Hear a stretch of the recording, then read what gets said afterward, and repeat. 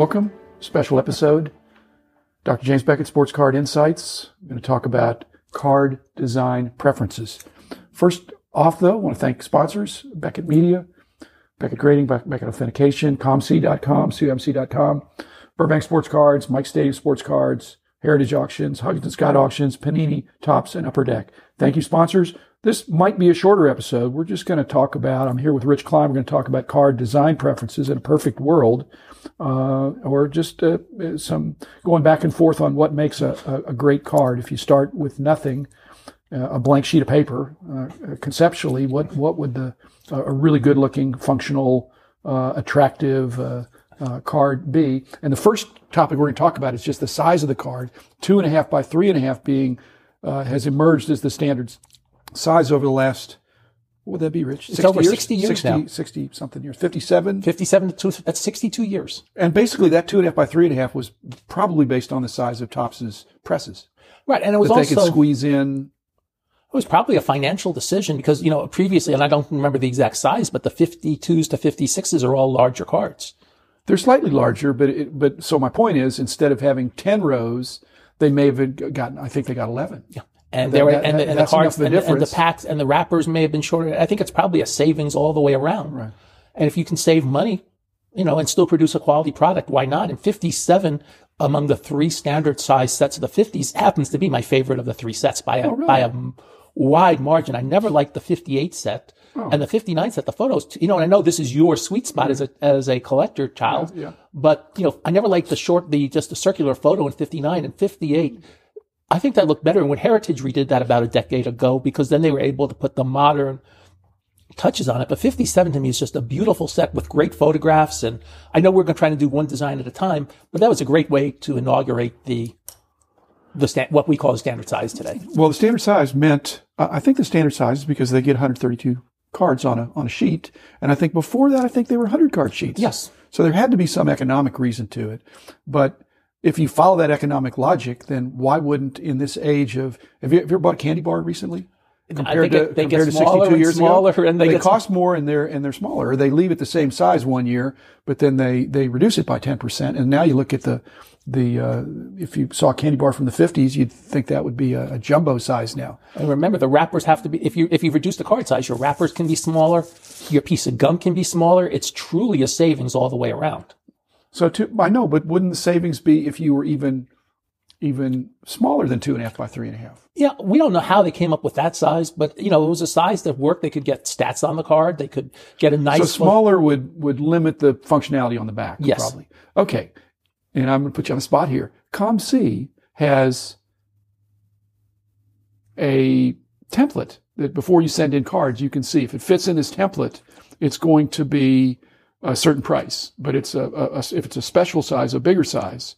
But also sometimes if it's, again, we're talking about the size of the card, even if it fits within there, if it's some kind of a coin or some other kind of an element, it still gets extra treatment, even though it's within the size parameters. Okay. And and I'm trying to do this because I do not know all the details, but I bet you it has something to do with the fact of how the scanners are set up to do items.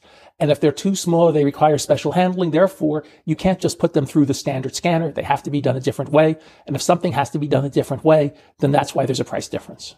I think that's probably right, and you've defeated my argument for talking to ComC about lowering those prices. I think it probably does. But 2.5 by 3.5, again, the standardization, it's been a real positive in the growth of the industry. I think just that size, the fact that, again, unless you're way older than 62 years old, again, just about any baby boomer would have been comfortable now for 62 years, that 2.5 by 3.5. If you leave the industry for a decade or two or three or four and you come back, wow, they're still cards. They're as stronger than ever, and they're the same size, and I can really relate to this piece of cardboard. Or it might not be cardboard, it might be some other substance. But the size, there's a comforting aspect. It's Billy Crystal notwithstanding, it's too big to fit in your wallet. Yes. It probably could fit in your... I thought it was Bob Costas who kept the Mickey Mantle card. Well, then he does too then. Okay. But they're both Mickey Mantle guys, but yeah.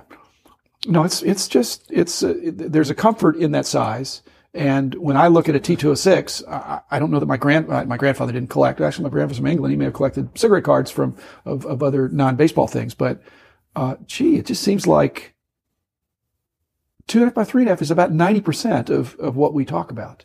Right. And there's something to be said. I did a quick article for GTS about what happens when you come back to the hobby.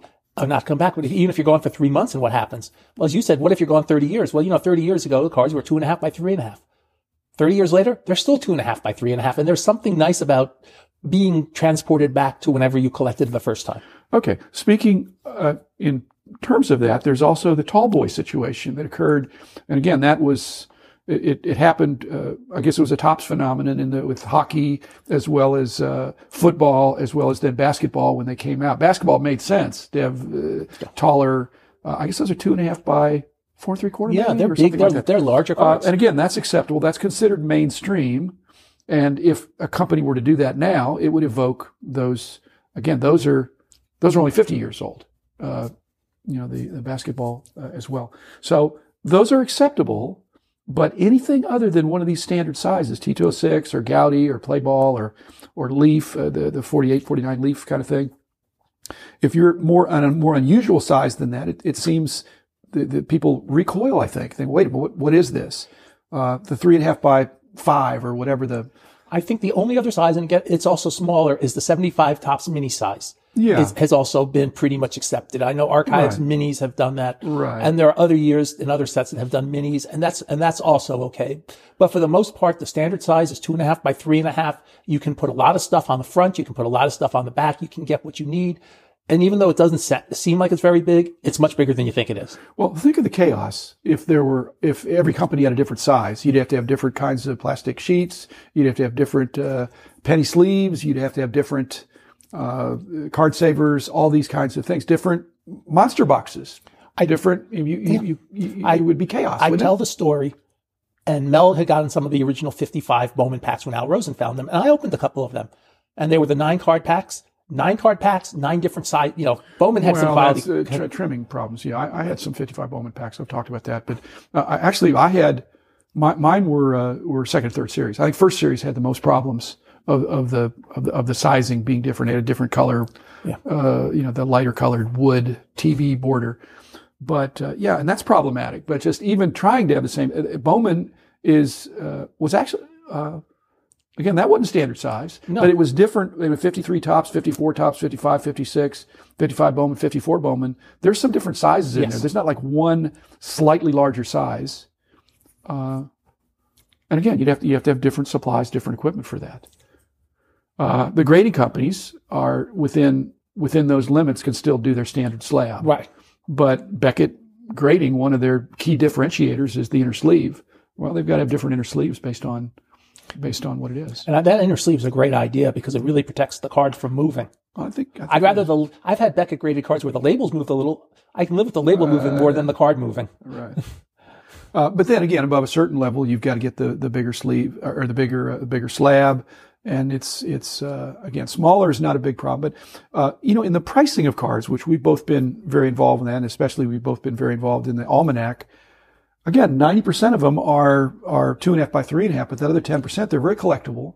But sometimes the value is, maybe demand is less if something is bigger or an oddball size. Did you find that? Yes. I mean, it's one of these things where it's the old saying, less demand, but less supply, or the amount, hey, it's a great item, but it's oversized, so it's harder to display, so nobody really wants it because then you've got to take up too much table space, or then you've got to do special shipping for it. As you said, you have to create special boxes if you're going to ship it, where the standard size, there's a whole industry of items created basically to deal with the cards of that size. Yeah. Well, and again, I'm trying to slice this in a way that we're trying to add value. Actually, different size big is worse than different size small. Within reason. If something is slightly smaller than 2.5 by 3.5, you can still kind of use some of the same supplies. When it's bigger and it doesn't fit in the box, you've got a big problem. Yeah. Not a big problem, but it's just a workaround. And you can see from what, we've talked before about Topps when they did a lot of their 60s inserts, adding extra value to the pack. By the very nature of it, they had to be smaller than the standard size of the card because they had to fit, unless they were the poster things, the little mini posters that but they had to be folded up. Yes. And that's again, but then they don't get a lot of respect, I guess, because of that. And I guess when you're grading, you've got to think, well, the crease is standard. I think these bigger cards they draw attention. So, and I'm not saying they're bad or good, but we're going to talk about some other characteristics in future episodes. But on these card design preferences, I think it'd be safe to say that most people, but for certain exceptions, and those would be very limited, standard size ought to work. It should, yes. And if something is bigger, it ought to be bigger for a really important reason. And I'm not even sure if it's smaller, again, if you're evoking T206s or some other thing, but 2.5 by 3.5 is pretty hard to beat. The other thing that's interesting is that, America, is we the only nation that is not on the metric system? I think so. Well, there may be somewhere else, but we are really not on the metric system. I'm saying with 2.5 by 3.5 inches, and what's an inch, Dad, Mom, in another country? It's at one knuckle or whatever. And not only are we not on the metric system, but then we're not even on. We have Fahrenheit instead of Celsius we use. Yeah, we are totally our own island. Well, 2.5 by 3.5 is well understood, and as long as we're in America, all the measuring yardsticks and rulers have inches. But if you go to a printer, I guess they still do that. But overseas, I think you'd have to convert to metric. But yet, and I don't know what 2.5 by 3.5 is. I could do the math. But they've done overseas cards for everybody's done overseas cards for. I know Topps UK has done cards. Right. Those are either Topps UK Mini or Topps UK Standard. Right. They produced for a while the Tiffany sets of the 80s over in Ireland. They had a printing press in Ireland. They were producing what we call standard size cards. So obviously they figured out how to get the same sizes over there as they do here.